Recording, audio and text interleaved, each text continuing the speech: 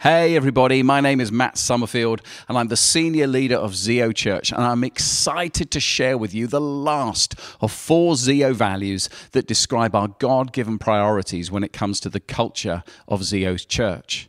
So far we've talked about closeness with Christ, in this together, and being good news. Our 4th priority and value is this: always multiplying. The kingdom of God is a movement, not a monument. We're praying and working to see disciples who multiply disciples, leaders who multiply leaders, and churches that multiply churches, so that Jesus would be known everywhere. Now let's take some time to think about that. In Genesis 1 and 2, we're reminded that this world did not appear by accident, but was lovingly and intentionally created by God. Not only that, but these opening verses of the Bible inform us of 2 foundational creation principles. Principle number 1, God created a world in which all that he created had the capacity to reproduce and multiply. Plants and trees, fish and birds, animals, and ultimately humankind were endowed with the ability to reproduce and multiply. In fact, not just the capacity to do this, but a God-given command to do this. Genesis chapter 1, verse 20 and verse 28 tells us that God blessed his creation and commanded it to be fruitful, multiply, and fill the earth. We were created with the capacity and the command to multiply. That's the first creation principle. Principle number 2 is that you reproduce and multiply according to what you are. Plants reproduce plants, trees reproduce trees, fish reproduce fish, birds reproduce birds, and humanity reproduces humanity, all according to their seed or kind, the scripture says. We reproduce and multiply according to what we are. So when we say yes to Jesus and invite him to be the leader of our life, Jesus' life becomes planted like a seed in our lives. And if we stay close to him, if we walk with him, if we surrender to him, then the work of the Holy Spirit will reproduce and multiply the life of Jesus in us, which means we'll grow in becoming more like Jesus in every way, which is good for us and good for the world. Jesus wants to reproduce his life in us. That's what it means to be a follower of Jesus, a disciple of Christ. We're becoming more like Jesus. But Jesus doesn't just want to reproduce his life in us. He wants to reproduce and multiply his life through us.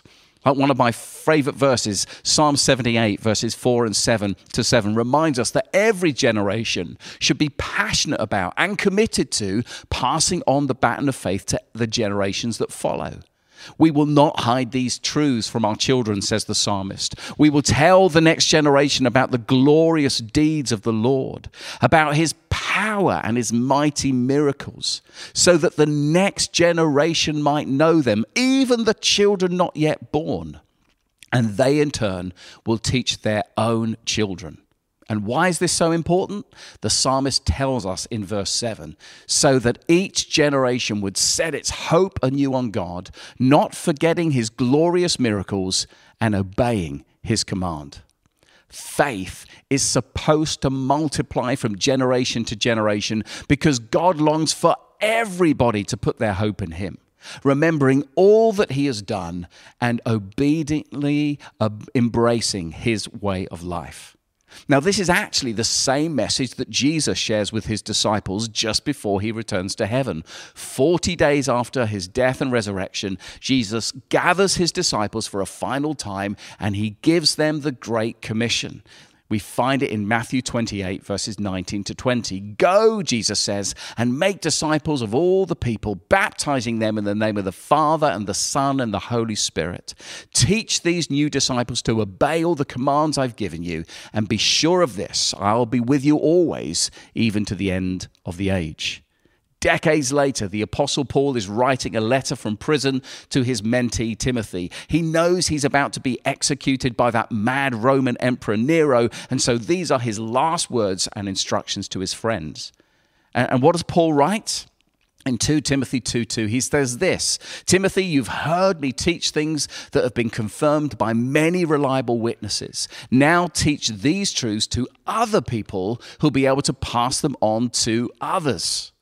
So what does Genesis 1, Psalm 78, Matthew 28, 2 Timothy 2:2 all have in common? They all remind us of the divine mandate we've been given to see the good news of Jesus multiply in its influence and impact from generation to generation.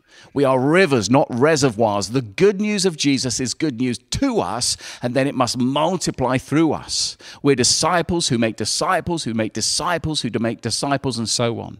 In fact, think about it. The only reason that you're following Jesus today is because the baton of faith has passed from generation to generation over 2,000 years to you. Don't just keep hold of the baton and don't drop it. Who is God asking you to pass it to? Now, is this easy? Absolutely not. Are we guaranteed success in all that we do? Nope. Jesus even tells a story in Matthew chapter 13, verses 1 to 23, about the different ways that people will respond to his life and message. He uses the analogy of a farmer planting seeds, where the seed is like Jesus' life and message. Some seed just falls on stony ground. It's not wanted or understood. It's snatched away. Ouch, that's tough. Some seed falls on shallow soil. People initially respond positively, but it's a half-hearted surface level response. And so when problems and persecutions come their way, they give up quickly. That is disappointing. Some seed falls amongst thorns. It initially grows and it looks like it's doing well, but over time, people get distracted and they never fully achieve their full potential in God. That is frustrating. But then Jesus says some seed falls on good soil, great soil with roots that go deep, and it produces massive multiplication, a harvest of 30, 60, even 100 times as much as what is planted. That is really encouraging. What does all this tell us? Firstly, whatever we do for Jesus, we should pray that it will land in good soil in people's lives. Pray for people to be open to the life and message of Jesus. I like to pray that hard hearts will be softened, closed minds will be opened, blind eyes will see, and deaf ears will hear. I'm praying for a spiritual awakening in the lives of people. Secondly, we're commanded to be faithful, not successful. The farmer is busy and committed to get lots of seed out. He's faithfully doing that, knowing that not everything will probably take and bring a harvest, but if he keeps sowing and if he doesn't allow failure and disappointment to dishearten and distract him, then he knows there will be a harvest somewhere, sometime. So be faithful, keep praying, keep loving, keep sharing, and trust God for the impact somewhere. You may well be surprised where the multiplication will come from. Thirdly, remember that seeds are small, but they can bring a great harvest of fruit. Some of us might feel that our lives are small and insignificant. We may wonder what Jesus can really do through us in the world. We may be more focused on our limitations than our potential. Jesus knows all about our struggles, and he doesn't ignore them. He simply invites us to bring to him what we have, who we are, how we are in terms of personality, strengths and weaknesses, etc., and then trust that God is smart enough and awesome enough to work through our uniqueness to multiply his life in the world. God is committed to restore the whole of broken creation, and he's inviting us to help him. He longs to see his works of rescue and healing and miracles and justice and generosity, kindness, forgiveness, freedom and wholeness multiply across the whole of the world to every person and place. That needs a movement, not just a moment. A movement where disciples multiply disciples, leaders multiply leaders, churches multiply churches, so that Jesus is known everywhere. So how do we live this out together as a Zeo family?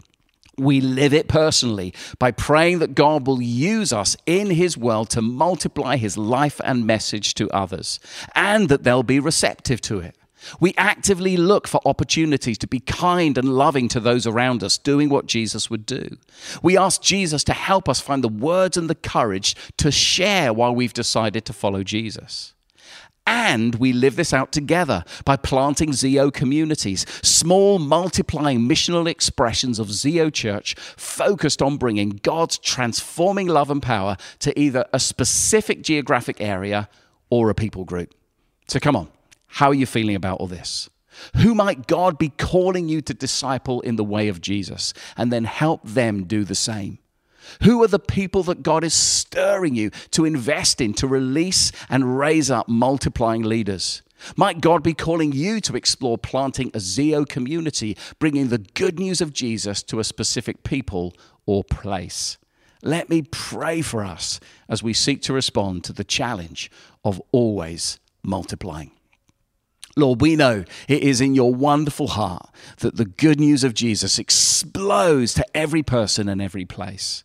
Lord, help us not to settle, help us not to be comfortable, but empowered and equipped by your Holy Spirit, that we will take the message of your love and life and share it and live it with people and help them to pass it on so that the world may know that you truly are the Savior of the world. This is our prayer in Jesus' name. Amen.